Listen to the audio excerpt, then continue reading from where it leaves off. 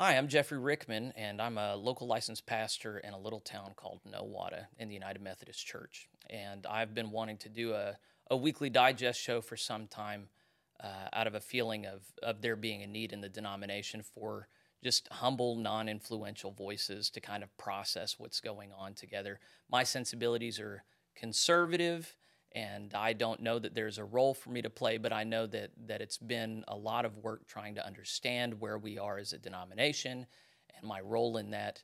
And I'm an old school Wesleyan, and I want to try and discern a place for people who are just simple Wesleyans who believe in that original doctrine and discipline with which we set out. So if you're like that, then I would ask you to spend some time with me and go through some of these topics. I have an interview coming up with another Wesleyan who is different from me, but also similar. And my hope is that this will encourage you and give you strength and knowledge for the days ahead. So if that's something that appeals to you, if you spend some time with me and you like it, then I would invite you to just follow me, whether you're looking at me on YouTube or Facebook, subscribe, and let's see if we can't get a weekly culture of just educating ourselves, encouraging others in a Wesleyan frame of mind, and see if that's something that would be good for us. So there are going to be three portions to this. The first is I always want to start off with some original Wesleyan doctrine, and then I want to go into some of the developments of the last week or two, and then I want to consult our guest for today. So I wanted to begin with this quote that I ran across from John Wesley himself. I've been kind of leaning Reformed Calvinist for some time. I find a lot of comfort in imagining that God is in control of every single detail, that everything has been worked out, that my free will is not something that can screw things up. So I've been kind of really sympathetic to thinkers like John MacArthur and Vodi Bakum and Doug Wilson. I find a lot of comfort in their doctrine. But then I read this quote this last week from John Wesley that really messed me up. So I'm going to read that now, and then we'll see what we do after that. So Calvinists, Reformed Christians who believe in God's sovereignty over against our free will. Calvinists who deny that salvation can ever be lost reason on the subject in a marvelous way. They tell us that no virgin's lamp can go out. No promising harvest can be choked with thorns. No branch in Christ can ever be cut off from unfruitfulness. No pardon can ever be forfeited, and no name blotted out of God's book. They insist that no salt can ever lose its savor. Nobody can ever receive the grace of God in vain, or bury his talents, or neglect such great salvation, trifle away a day of grace, or look back after putting his hand to the gospel plow. Nobody can grieve the Spirit till he is quenched and strives no more, nor deny the Lord that bought them, nor bring upon themselves swift destruction. Nobody or body of believers can ever get so lukewarm that Jesus will spew them out of his mouth. They use reams of paper to argue that if one ever got lost, he was never found. That if one falls, he never stood. If one was ever cast forth, he was never in. And if one ever withered, he was never green. And that if any man draws back, it proves that he never had anything to draw back from. That if one ever falls away into spiritual darkness, he was never enlightened. That if you again get entangled in the pollutions of the world, it shows you never escaped. That if you put salvation away, you never had it to put away. And if you make shipwreck of faith, there was no ship of faith there. In short, they say, if you get it, you can't lose it. And if you lose it, you never had it. May God save us from accepting a doctrine that must be defended by such fallacious reasoning. So that messed with me yesterday because I've heard a lot of great doctrine from Vodi Bakum and John MacArthur. I listened to them. You know, one of my favorite quotes is John MacArthur saying, if we could lose our salvation, we would. And I like the sentiment of that because we are sinful screw-ups in our base nature before we're born again. But even so, when the Holy Spirit makes us a new creation, well, then what then? Can we turn our back on God? And it's worth remembering that Adam himself was in paradise when he turned from the Lord. I find Reformed theology comforting because I imagine that there's no way I can screw this up. And now I think all Wesleyans and Arminians would would say there's no way to screw God's plans up for all of history. But can I screw up my own salvation? And John Wesley's quotes there, if you know your Bible, he has like 20 scriptural citations all throughout, probably 30. And each of those seems to be clearly about losing one's salvation if you don't take it seriously, if you don't work out your salvation with fear and trembling, as Paul said in Philippians. So there is, I think, supposed to be some anxiety on our end about being faithful. And I think that's something distinctive about the Wesleyan witness. And as we are looking at our context today, there are a lot of people who want to have kind of an indifferent attitude and say, well, God's in control. He's on his throne. Everything's going to be okay. He's going to work out what needs to happen with the Wesleyans in the way that he wants, as if there's not a role for us to play day by day in proclaiming scriptural holiness. And so this quote that I shared with you makes me think that perhaps there is a role for me to play and for you to play and for faithful churches to play that do have that simple gospel kernel that they're preaching every single week. We need to bear fruit together. So with that in mind, I want to lift up just a few developments over the last couple weeks. First is that the Wesleyan Covenant Association has issued some statements over the last couple of weeks. The first one is to stop paying apportionments and put those monies in escrow. So that's from an article put out on August 12th called Let Our People Go. And then the second is a moratorium, ending the moratorium on filing charges on liberal clergy who don't obey the Book of Discipline. And so that came out a week later on the 18th in an article called The Moratorium is Over. So I'm going to be speaking with my guests here in a minute but about this and how we should feel about this. But both of these articles talk about changing the covenant relationship between conservative churches and the denomination as a whole.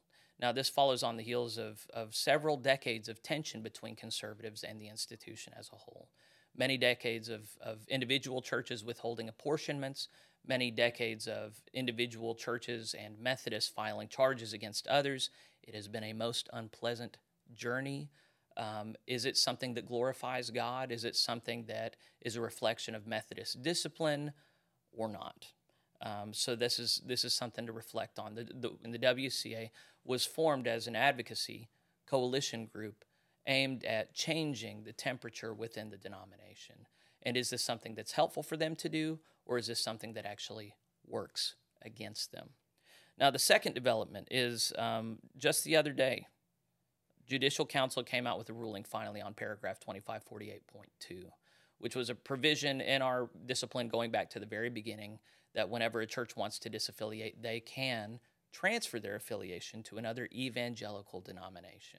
And it's been used dozens of times over several decades, and yet the bishops submitted that to the Judicial Council. That's the United Methodist version of the Supreme Court, and asked for a ruling. Can it be used for local churches that want to transfer their affiliation to the new conservative startup denomination, the Global Methodist Church?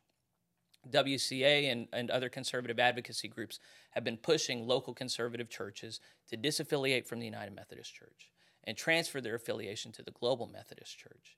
And rather than use paragraph 2553 that was designed in the 2019 Special Call General Conference for liberal churches that didn't like the conservative stance of the Book of Discipline, rather than using that, conservative churches have been saying, we would like to use 2548.2 to exit because it has easier provisions with voting, has easier exit provisions with how much money is owed and how long you have to pay it when you go. Now there is a definitive judgment saying, nope, 2548.2 cannot be used for any churches, really, that want to exit unless they're going to one of the denominations officially adopted or approved by the Council of Bishops in the Pan-Methodist connection. So we may or may not talk about that. There are a lot of different factors involved in this, but there are a lot of conservative churches, a lot of conservative clergy who feel like this is an open sign of corruption within the Judicial Council. And this comes after a couple other public decisions made several months ago now that seem to indicate much sympathy for institutional parties and no sympathy whatsoever for conservative churches that feel trapped in a covenant relationship that they don't want to be a part of anymore. So we'll talk more about that in a minute. This one's particular to the Oklahoma Conference of the United Methodist Church. We're having a special called annual conference in October to approve disaffiliating churches and to approve the conference budget. Um, I'm a part of a group that's been trying to track how many churches are disaffiliating right now, whether they're trying to exit under 2548.2 or 2553, who the different leaders are in charge. And by my count, I sat up last night and tried to do this. There are 12 churches that have already held votes or are going to be holding votes before the October annual conference. And if I've heard right, if I've calculated this right, we're not going to just be losing 24 annual conference votes for conservatives in Oklahoma, but we're going to be losing up to a third of our annual conference budget. And of course, they're paying a lot of money to get out, but after a couple of years, that money is gone, and that affects the rest of us who are left behind. There are another 53 churches, to my understanding, that have formally conveyed an interest to our annual conference in disaffiliating, and that's out of 450 congregations. Oklahoma skews right theologically, at least when you look at the grassroots people on the ground. Our clergy, I think, probably skew left a little bit, but our people on the ground skew conservative. And I'm of the mind that a lot would be interested in disaffiliating if the cost wasn't prohibitive, if it wasn't so intimidating to think about that. So I'll ask my guest about that in a minute. Now, finally, one of the things that's been confusing to me, one of the things that's been a little disturbing to me, is that there are many different caucus groups in what I think is usually called the Renewal and Reform Coalition. Good News Magazine, the WCA, the IRD, a lot of acronyms. Pretty much all of them, in a uniform voice, are saying, if you are conservative, you need to get out of the United Methodist Church now, otherwise you're going to be trapped. And there seem to be a few components to this reasoning. One is 2553, the paragraph that I've been talking about, that is being used for disaffiliating churches right now. Originally designed for liberal churches, now being used for conservative churches. That only exists through the end of 2023. And so December 31st, 2023 is the last day it can possibly be used. After that, if you're in, there is no disciplinary provision now that churches can disaffiliate through. In General Conference 2024, they may or may not build a provision for churches to disaffiliate. But as it is, it looks like that door is going to be closing. And with so many conservative churches disaffiliating right now, it seems that most, if not all, of the American United Methodist Church is going to skew left, liberal. And at that point, when they gather with the Africans and the Filipinos and the other worldwide church at our next General Conference, who is going to prevail? What kind of legislation are they going to be able to pass? And are they going to carry the day with a new slate of resolutions that either sever the American church from the global church and their polity and their theology so that they're able to adopt measures that are friendly to sexual minorities, LGBTQ persons, or are they going to change the rules for the whole connection so that even the global church has to make provision for behaviors and parties that they understand to be working against God's instructions for sexual ethics? So, to me, it has been far from clear that this is a statistical inevitability. It seems to me that globally, conservatives are still growing and liberals are shrinking. When you look at our churches, conservative churches are growing, liberal churches are shrinking, especially when you look at the global picture. It seems to me that the long view, conservatives could easily, in 8 years, win this denomination over. It seems strange to me that all of the right-leaning coalitions are saying, get out now, it's a lost cause. I'm not sure I understand the different powers at play here. So I'm going to bring all this to my guest now, and I'm going to turn to him, and we'll see what we talk about. This is Rudy Freese, and he's a new friend in my world. I've been working with him through some groups that we're a part of. I have a lot of respect for him. He talks about things that a lot of Methodists don't talk about, specifically deliverance ministry, and that's where he's really an expert, and I've really appreciated his witness online. But I kind of want to know more about him personally so that we can all kind of track with him as he's leading us through these topics. And then I want to dip back into some of these topics that we talked about, and then we're going to end with talking about deliverance ministry the reality of supernatural influence in our lives, especially the demonic, and the role that we can play in purifying a very impure world. So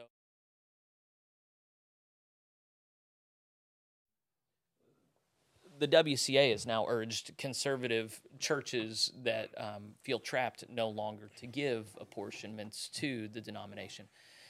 And the language, there's clear disciplinary language that all United Methodist churches are. I mean, one of their first responsibilities is paying apportionments. It's just a clear sign of covenant faithfulness. And to many, to many people, this seems like outright hypocrisy whenever conservatives are screaming, "You guys are being unfaithful to the covenant. We have a shared covenant. You guys are not obeying." For us to then answer in kind and say, "Well, we're not going to obey the covenant either." Is that what's going on here? Yeah, so a couple thoughts on that, and let's start with the WCA statement. To do that is focused on a couple conferences that have been extremely punitive for the conservative churches trying to leave. What I would say, and if you're not aware, I currently serve as the vice president of the WCA, newly elected to that position. I was a charter member of the WCA back in 2016 when they launched. I filled out my paperwork to be a charter member. Because I believe in providing strong support for our conservative churches and members that want to see an orthodoxy return to the church. And so that's, from the Oklahoma WCA stance, we have a conference that is, for the most part, working with us, trying to help conservative churches leave that feel they need to leave the denomination. But if you travel over to Arkansas and you're a conservative church, the bishop there and the board of trustees, they charge you a 50% excise tax on your church property to leave. So if you have a $2 million property, they want $1 million on top of the exit fees that are required for pension liability and apportionments that are spelled out in the 2553 provision. So there are some conferences where the bishops are not acting, and the hope is that the protocol would have passed in 2020. So when you talk about the protocol, that is the protocol for peaceful separate. What was the full title for that? Boy, it's a mouthful. It was a protocol for separation through grace and something else nice. Something else nice. It was put together by a lawyer, not a Methodist Jewish guy, that felt sorry for us, and he got together all of our different constituency coalition reps, left and right and middle. What are the conditions under which we could separate and not have hard feelings? And we came up with an arrangement, which was to everybody's liking, which we at General Conference 2020 would have probably approved. However, COVID came, we had to cancel again the following year. Over that time, we had more and more falling out. Finally, the left-leaning groups withdrew their support a few months ago. Looks as though it doesn't really have much of a chance at this coming up General Conference. So if the protocol had passed, all would have gone well. It looks like the protocol is now donezo. Well, when they withdrew their support, that was one of the things that led to the Global Methodist Church finally saying, okay, we're going to start this thing. We're not going to wait on General Conference anymore. We're just going to do it. And so the idea from the Wesley Covenant perspective is that the protocol was gracious, and it was an opportunity for us to bless each other and say, hey, you go be in ministry, we'll go be in ministry. God will bless both of our ministries. Let's just not hurt each other anymore. And we were at a point of hurt. We were hurtful to each other. Still there. Our language is not good toward each other. If you watched General Conference 2019, it was icky. Oh, it was awful. I was there. Oh, I didn't know that. You went to, oh, man. Made it a priority to go. I'd not been to General Conference before. I'd followed General Conference since about 2012, I guess, when everything that got passed didn't pass. And so I made General Conference. I've tried to be a part of it online, worshiping the worship service, every aspect of it, try to be engaged just to educate myself. And so 2019, that was historic. And so I just wanted to be present and be a part of that. And so you weren't a voting rep. You were just, okay. Nope, just went as an observer in the gallery. You're just a good Methodist. I was, and it was chaos. It was horrible. The language is horrible.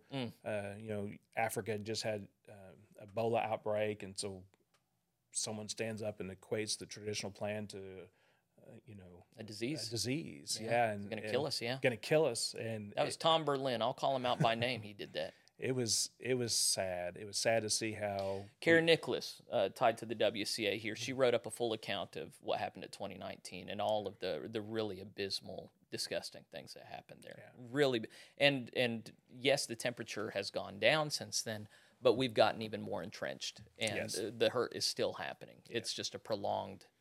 I mean, it's like there's a cancer eating away at us, and we're going through chemo, and we're just slowly dying. It's just terrible. Yeah. It's really unbearable. So your position is that the WCA is providing a touchstone for a transition to happen here, and whether or not the problem is within our annual conference, it is approach that needs to be used across the whole connection. No, You would say only within those annual conferences. that's exactly right. And in fact, the WCA put out a list of annual conferences that were not acting within the spirit of the protocol. It's like 19 of them, right? 19 of them, and so the idea is those 19 are causing harm to the conservative churches that are trying to leave. So this is their way of combating that. Again, in Oklahoma, we've had a pretty congenial relationship with the conference, bishop, and so they're providing a means for us to exit that's not overly punitive. Some people would say the fees are really high and a high bar to reach. The percentage of vote for a local church to exit is high, but that's all spelled out in the paragraph 2553 that they're using for the exit. And so in Oklahoma, we wouldn't encourage the withholding of portion. Now, the overall WCA has said for all annual conferences withhold the Episcopal Fund as a way to. That's the fund that pays the salaries of all of our bishops. Yeah. Many conservatives are of the mind that the Council of Bishops has been especially hostile to conservative interests in the denomination, and so there needs to be a response to that. So yeah, there's a language of what's in the paragraph, but there's also this thing of just conscience and ethics and faithfulness. And one of the things that really just sticks in the craw of a lot of people is we have discerned that we don't want to be in this covenant relationship anymore. We don't want in. And you're standing between us and freedom saying, give us some money or we're going to take everything from you. And at that point, it raises a question of how do we maintain the impression that this is a Christian organization when we're treating each other this way, and when the only response is, well, hey, this is what's in the discipline.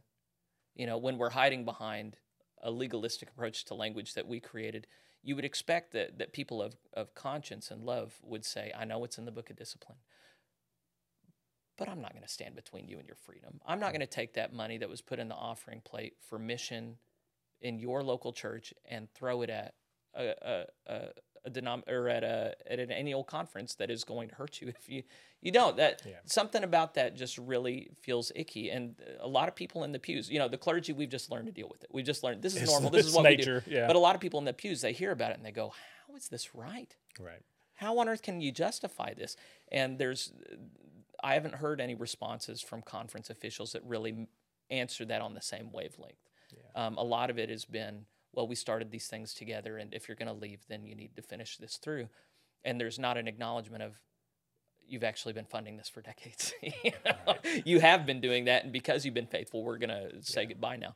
It feels like a bad faith thing, and the confusing thing is the people on the other side don't have bad intentions. Mm-hmm. So how do we have this deep disagreement where it feels so obviously disrespectful and dishonoring of Christ when that is not the intent at all? It's just one of these warped things. But you're of the mind that in Oklahoma, it's really not called for to withhold apportionments at this point. And then does ending the moratorium on charges, does that also apply in Oklahoma? Yeah, let me back up to that just a second. So the unfunded pension liability is probably the biggest dollar amount that the church has to take care of. And what that is, from my perspective, it's right that we help the clergy who are retiring have retirement, put it in place. The challenge is that some believe on the conservative side, when those calculations are put together, it's like doomsday Armageddon, the market completely crashes, and Yes. this is going to Everybody fund for lives a long past time. 100. Yes. Yeah. Yeah. So there's been some negotiations that have gone on that are really more favorable to the idea that, okay, if those monies aren't used, they'll be returned. So the latest agreement, disaffiliation agreement, 20, I think it's a 10-year window. So if Westpath, who is our retirement organization, changes They're the ones handling our money. handling our money for our retired clergy, if they change the way they do business or they recast a different model between if you disaffiliate as a church this October and in 6 years from now they recalculate that and it's different, your money's in escrow. They're only using the actual monies needed to pay for pensions. And so that money's then refunded back to the local church. Yeah. Now, that doesn't help on the front end of getting out. But Yeah, as it is right now, but at there least is no way to pay over time or pay later. It's all up front. It's all up Pay front. all this money up front. That's right. Which is usually about 5 times your annual apportionment rate, I think, 5 to 6 times. Yeah, it's a high dollar amount. But the beauty of that is that's something that's taken place over time with the idea that, before it was, well, where's this money going to be kept? Yeah. How are they going to spend this money? Yeah. Is it only going for pensions? Yeah. Or can they spend it for survivability of the Whatever, conference? yeah. Right. And so I feel that it's been a transition toward trying to come up with a comparable agreement so that it's not punitive as much as possible. Still feels punitive for some of those churches that's an exorbitant amount of money. That's still tough for them. But I think it shows at least good faith on our conference's part that they're trying to figure out how to make it happen in a way that is still fair to all. And we have to realize the United Methodist Church is not going to be anything what it looks like right now. Churches are leaving. Considerable amount of churches are leaving and deciding to leave. You talked about budget. We'll talk about that here in a minute. I know you're going to get to that. But the conference is planning for what's it going to look like when X amount of percent of budget is gone. Yeah. How are we going to survive? Rather than raising taxes, right? Apportionments, yeah. To keep the At ship same size. afloat, they're having the conversations. I was in a meeting yesterday. I'm on the denominational transition team, which is the group that is helping put the policies in place to help look the procedures in place so that churches wanting to exit can exit. That conversation was up. They're trying to finalize this before annual conference in October because they've got to put a budget forward, and so they're looking at a drastic reduction in the budget without raising apportionments on the local churches. So there's a big picture where they're trying to accomplish several things, and I can't imagine all the moving parts to that. I don't know that anybody has room for that in their brain. There's so much It's going a on. huge shift. It's a huge thing to take place because it'll no longer look the way it looked before. Well, and it's not like it looks now like it did 15, 20 years ago. I mean, we used to be, 1 in 3 Americans used to be a Methodist. Right. We used to be majority, when we put out statements, it used to be in the paper the next day. That's right. A general conference made big resolutions. Washington, D.C. listened, and our laws, in some sense, often reflected the sentiment of the Methodists.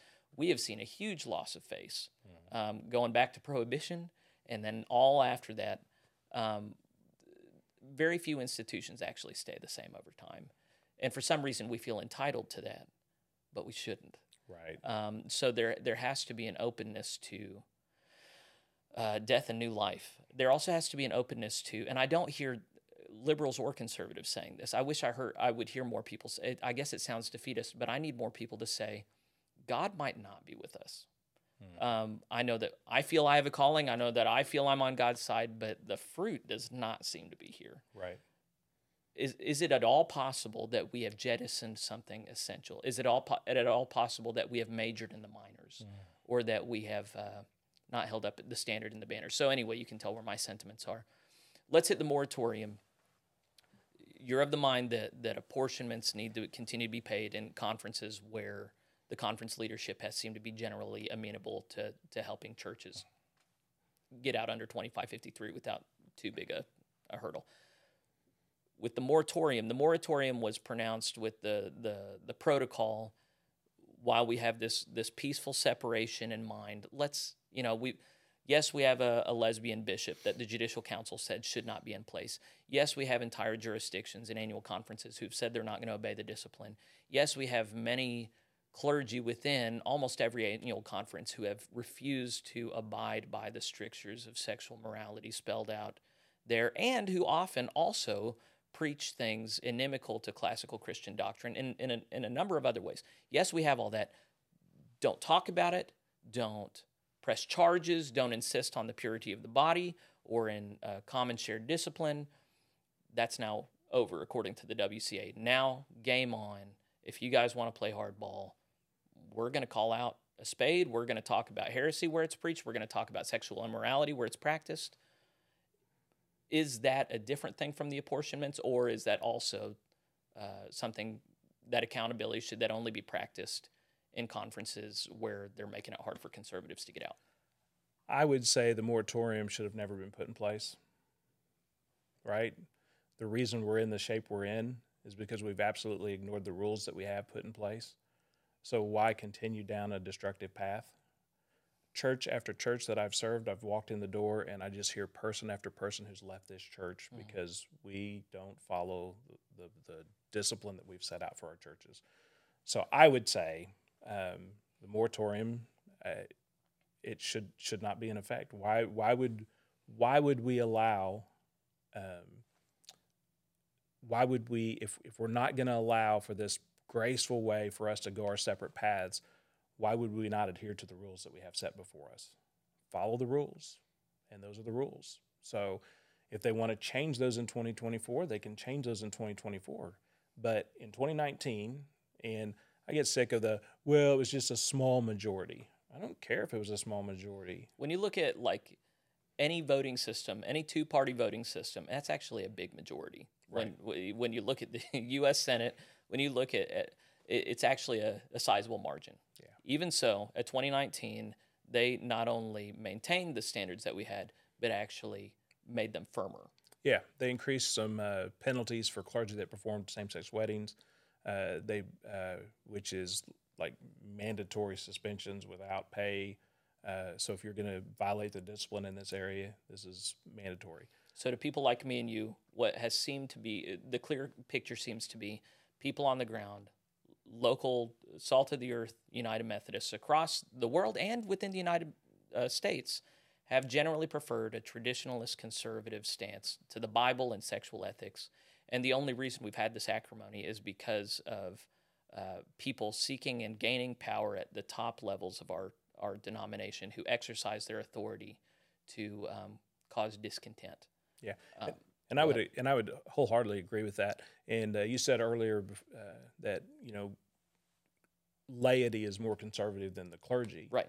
And the sad part for clergy is I saw a Facebook post the other day on one of the popular clergy pages, and literally the person admitted, well, I knew that the United Methodist Church didn't really have the beliefs I did, but I knew that once I got in, I could work to change those. Openly said.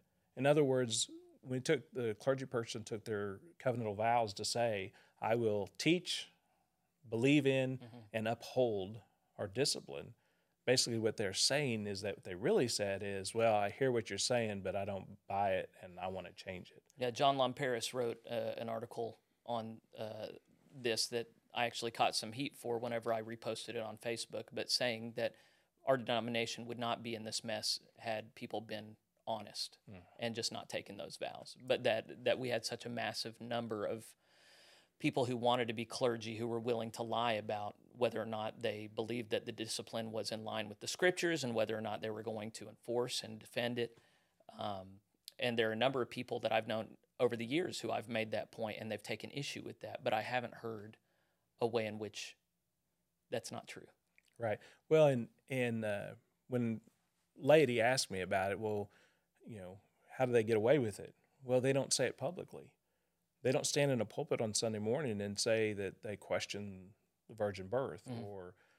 some do. John Shelby Spong. Some will. We find some bold enough to do that. But but overall, they know that the laity are more conservative, and so they know that they can't stand in a pulpit and say some of the things they actually believe. Right. If I couldn't stand in my pulpit and say the things that I actually believe, that would be living a lie to me, and it would go totally against my moral code to do that.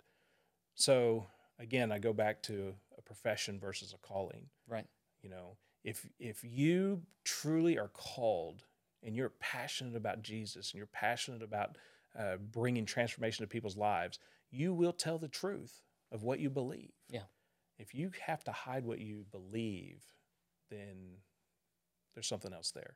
And so that's what happens is these clergy serve in churches, and they won't tell it to the laity because the laity will run them out of the church. Yeah. Yeah. They want people that believe And what rightfully, we believe. you know, I mean, this is the hard thing is when you're talking about conflict is actually good. When we're talking about ending the moratorium and people now filing charges on clergy that are not in conformity with the discipline, what a lot of people automatically feel is hatred. You know, this is a hateful thing. And from our theological disposition, it sounds dishonest to people who don't agree with us, but we actually see it as the most loving thing in the world to exercise church discipline upon people who are not in conformity with it. Because what we see is a very pitiful person living in dishonesty, having entered an entire way of life in dishonesty and practicing it day in, day out, and the way that must warp them on the inside to be this divisive, subversive character in an organization that has made room for them is evil, we would see. And that's pretty strong language, but in that case, the most loving thing to do is to shine a light on that dark place. Now, it's not going to be received that way. It's not going to be felt that way. It might not even look that way to most eyes, but people like you and I would genuinely believe Jesus sees it that way. Well, it's if you have kids, you've ever had kids, or you've been around people that have kids, or you've supervised kids. When the kid reaches for the hot stove, the loving thing to do is grab the kid and pull him back. Don't touch that. Yeah. That'll hurt. The loving thing. Well, change the metaphor. Not even just for a child. Pretend you have a friend over and he's about to lean over on the stove. Don't do that. He's an equal with you. You know, when we're looking at other clergy, we're not saying, "Oh, these poor children." Oh, yeah, we're yeah, going, these people are equal to me, Right. Or even a higher ranking. I still don't desire that they would burn. You know. But from God's perspective, Yes. us as His children, I understand now. Yes. you know, God doesn't want bad for us. No. God's a holy God. The Lord disciplines the one whom He loves. Right. The Scripture says it flat out several times. And so the idea that me telling someone the truth of the Scripture is hateful or hurtful or bigoted is really missing the bigger picture. Yeah. True love is not saying do what you want because I love you to let you do what you want. True love is saying, hey, this is what you're doing, but this is what Scripture says, and I just want you to know that. Now, you can still go do that. Yeah. You're You got free to do it. You got the free choice, the free will to do that, but you need to know really what Scripture says about that. Yes. And how that plays out. To me, that's love. And so I think we have a competing definition of love. Absolutely. And Absolutely. Because we live in a relative society. Everything's relative. So how it feels to me is how our society lives. And that's not what the church is called to. Yeah, we're called to objective, not subjective. We believe- we're called to truth, we not my believe- truth, God's truth. Yeah. Absolute truth. We believe in absolute truth, and God. So is when I thought absolute about truth. sitting down with you, I thought about doing the culture war thing of, can you tell me what a woman is? What is a woman? I thought about saying, do you believe in absolute truth? Yes. You know, because as you sit down and figure out who you're going to have a conversation with, I think these are things that on a basic level are dividing people right now. Do you believe in truth with a capital T, or do you only believe in subjective truth? Do you believe that identity is something that you negotiate with people around you, or something that is already within you and you get to say what it is? These are foundational issues about how we communicate and are in relationship with one another. We want to brush over it, act like it's not there, but it's what's undergirding everything. It is. Right now. All right, well, let's shift things to the Judicial Council now and the decision they made on 2548.2. The way I set this up was this seems indicative to a lot of conservative people that the Judicial Council has been co-opted essentially by the interests of the Council of Bishops. There is a strong institutionalist impulse to hold everything together as much as possible, and so that means erecting barriers that make it harder for churches to leave, and when they do, they have to pay out the nose in order to do it. 2548.2 made it so that a lower threshold needed to be met in order to vote to leave. People could make payments over time with unfunded pension liabilities, and there was an understanding that it was a transfer of membership to another denomination rather than just ending their connection to the UMC. These are the differences between 2548.2 and 2553, which is now the only option. Does this seem indicative to you that the Judicial Council, I mean, we're having this conversation in the context of a culture where in the Supreme Court, the American Supreme Court, there have been a series of decisions that seem to be in favor of right-leaning persons. We're in a body now, an ecclesiastical body, that has a series of decisions made that seem to indicate solidarity with a left-leaning position. So as I'm reflecting on it, I feel that temptation to say, oh, they've just been co-opted. But then I find that a very disingenuous way to be in the world, to be honest. I don't appreciate it whenever left-leaning people in the political arena just say, the Supreme Court is full of it. And so is it the same situation in the United Methodist Church, or are there differences here where we can speak with more clarity? That's a great question. I felt good about it, yes. So, yes, I would say that conservatives feel like institutional protection, trying to protect the institution, does seem pretty prevalent.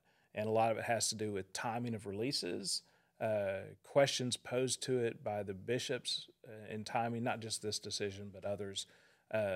Everything seems to be, appears to be, if you were just looking at it from 1,000 foot, that there's a lot of conversation probably taking place on how do we protect the institution.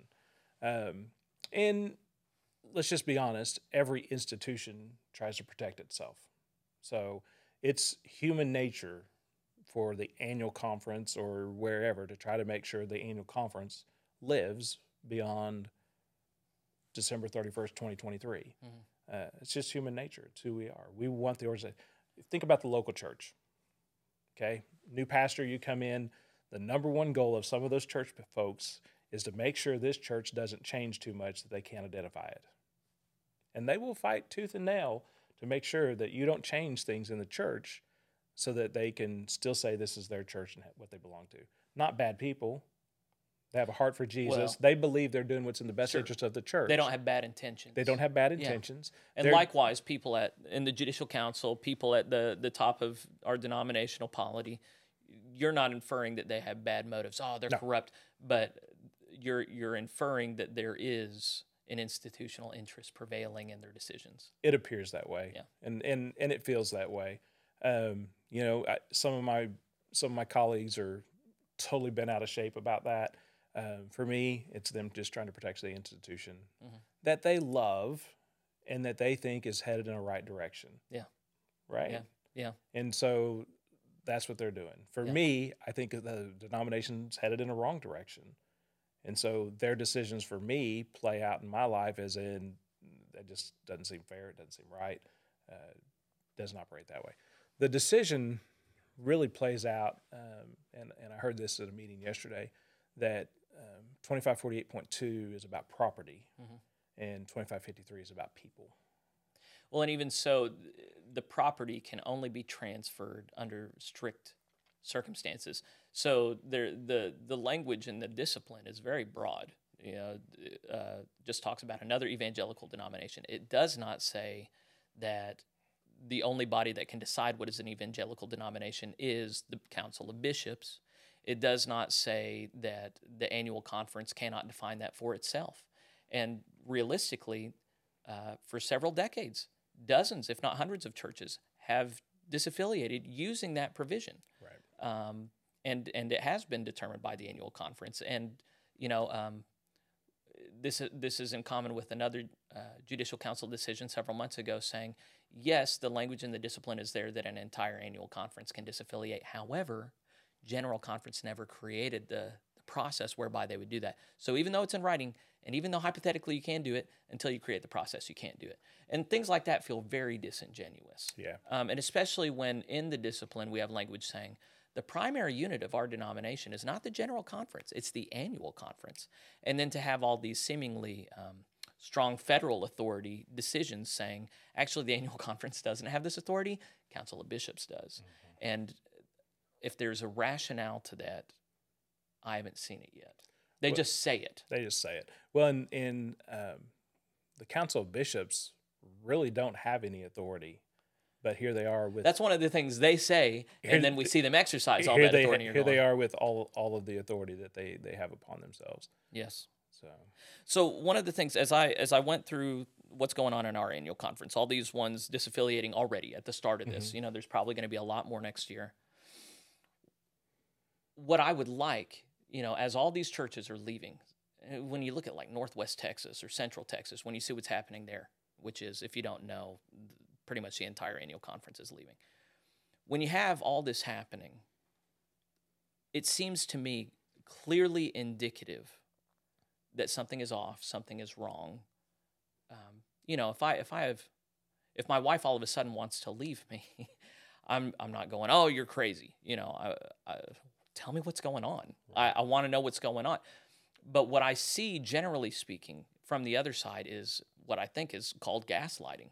Just saying they're leaving all over these things that are not real. They're not as big as they say they are. There's disinformation and misinformation. They're being manipulated by Mark Tooley and the IRD and all these other people. This is completely unnecessary. What's to be said about that? Do you think there's a point at which things fall apart so much that finally our denominational leaders go, oh, we really screwed up along the way? Or do you think that this is one of those things where everybody's just so dug in that there's really no hope for that? Yeah, I think we are dug in. I think both sides are dug in. I believe, and I feel the atmosphere, even from the Council of Bishops, Bickerton put out a response the other day about misinformation from the WCA and whatnot. I think Bickerton's a bishop, yeah. Yeah, he's the chair of the Council of Bishops. It's not called chair. President? Yeah. So he put out a deal talking about, we're moving forward, that the language on homosexuality will be changed, that we're going to focus on colonialism and racism, and that the presentations or the information from the WCA is inaccurate, not accurate, not good information. So the challenge rolls into the idea that you can ignore the disease, but at some point the disease is going to take you. And I think the reality is that more and more churches that are coming forward. I sat in meetings prior to this all coming to light at the annual conference level, where there was this air that, it'd be a few churches. We don't, it's not that big a deal. Well, I sat in a meeting yesterday where when names of churches started being listed, people's faces were like, all of a sudden it's a reality. Yeah. It is a reality. We're going to lose a considerable amount of United Methodist churches that don't feel that the denomination represents them. Mm-hmm. And everybody's like, well, they're leaving. Well, the denomination has left. Yeah, there's that classic Ronald Reagan quote, I didn't leave the Democrat Party left me. Yeah. But the chair of one of my churches, as we're talking about this, said, we're not leaving the United Methodist Church. The United Methodist Church left us long ago. The people who built this church would not be okay with the direction things are headed. And then, for even in this statement from the bishop to be using signaling language for culture war stuff, colonialism and racism and stuff. And it's not that conservatives don't care about colonialism and racism, but we understand the primary purpose of the church to be salvation of souls, right, not advancing a political agenda defined by the two-party American system.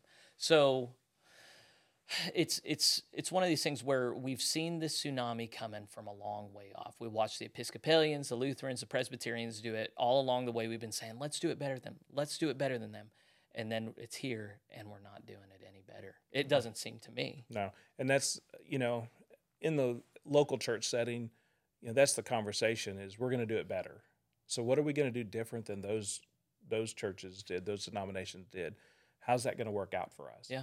If you want to know what the United Methodist Church is going to look like 10 years from now, go pull up the Presbyterians, PCUSA. PCUSA, look at what took place there and where they are today.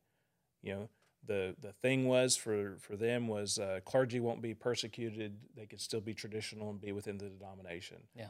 No, you can go look up and see clergy that are persecuted, that they've been moved from their appointments, they've been told they have to do same-sex weddings. Yeah. I mean, the writing is on the wall. Yeah, that transitions into the last thing that I talked about, which was that a number of conservative leaders have just straight up said, you got to get out now because there's no way it's going to be saved now. You're going to get trapped inside, then they're going to change the rules, and they are going to force you to comply or kick you out. And so what I just heard you say is when you look at the Episcopalians, the Lutherans, the Presbyterians, any group that has had this takeover from the left, they do not, we've had language within the UMC that we can be a big tent, we can keep traditionalists in, we're not going to force anybody. You're saying that there are large institutional forces at play, unavoidable, that are just going to make that impossible. We are not going to be able to make room. Left-leaning progressive clergy and leadership is not going to be able to make room for traditionalist clergy who think that that the Bible is not this culturally contextualized thing, but is the eternal Word of God, especially as it pertains to sexual ethics. That is not going to be. We're going to be persona non grata if we stick around. I think if you look at the denominations that have gone through this and see how the traditionalists have been treated, how they've worked that out, it's not gone favorable for them. Yeah. Yeah. It's hard. It's hard to. It feels like you're inferring bad motives. It feels like I'm inferring bad motives on a whole group of people when I say, I know you're saying you're not going to do this, but you're going to do this. Yeah. But I mean, it's like if I said I wanted to go to the strip club and I promise I won't touch another woman, my wife is going to say, no, you're not going into the strip club because there's a point at which you touch another woman. So we imagine that we can take the ring of power, to use the Lord of the Rings metaphor, take that ring of power and not use it or misuse it. And that's just not how group dynamics work. And let's be clear, I don't think that forcing a traditionalist to do that is done with malintent. No. It's from a true, sincere belief that it's the right thing to do. Yeah, they are keeping you, as a traditional, they're keeping you from killing trans and gay kids. Mm-hmm. They see what you and I believe as hateful, bigoted, causing harm, and they're ending our capacity to do harm because that's what they would want in our shoes. Yeah, right. And so it's not that they're evilly want to do that to you. They just feel it's the right moral, ethical thing to do. Yes. Well, that's a good place to end on. And then the question that's going to continue as I probably continue doing these segments is, are we looking at the splintering of a church, or are we looking at it being revealed that we haven't been a church for some time and that we need to reclaim the true church out of this, as silly as that sounds? So anyway, I don't have the gifting and power that you have. However, I'd still like to pray over you and me as we conclude our time together. And I just want to thank you for spending this time with me. Yeah, just remember, my gift's not any more special than your gifts. Oh, I'll gladly take comfort in that. Okay. Father, I thank you for my brother Rudy and for the ways in which you have guided him and guarded him all his life. To hear his story, Father, I've just been really affected to see the ways in which you have provided for him and ministered to him and forborne him, loved him, despite many failures and missteps and some running away and denial and insecurity, doubting in you. Lord, you've been so faithful to him, and you've been so faithful to me, and really, Lord, that's one of your key attributes. You've only ever been faithful to us, and it's we let you down, and we turn away from you, and we repent, Lord, of our faithlessness. We thank you for the ways in which you have borne fruit through us. I haven't seen the fruit in my ministry that you've shown through Rudy and Piper, but you've been faithful to me in other ways.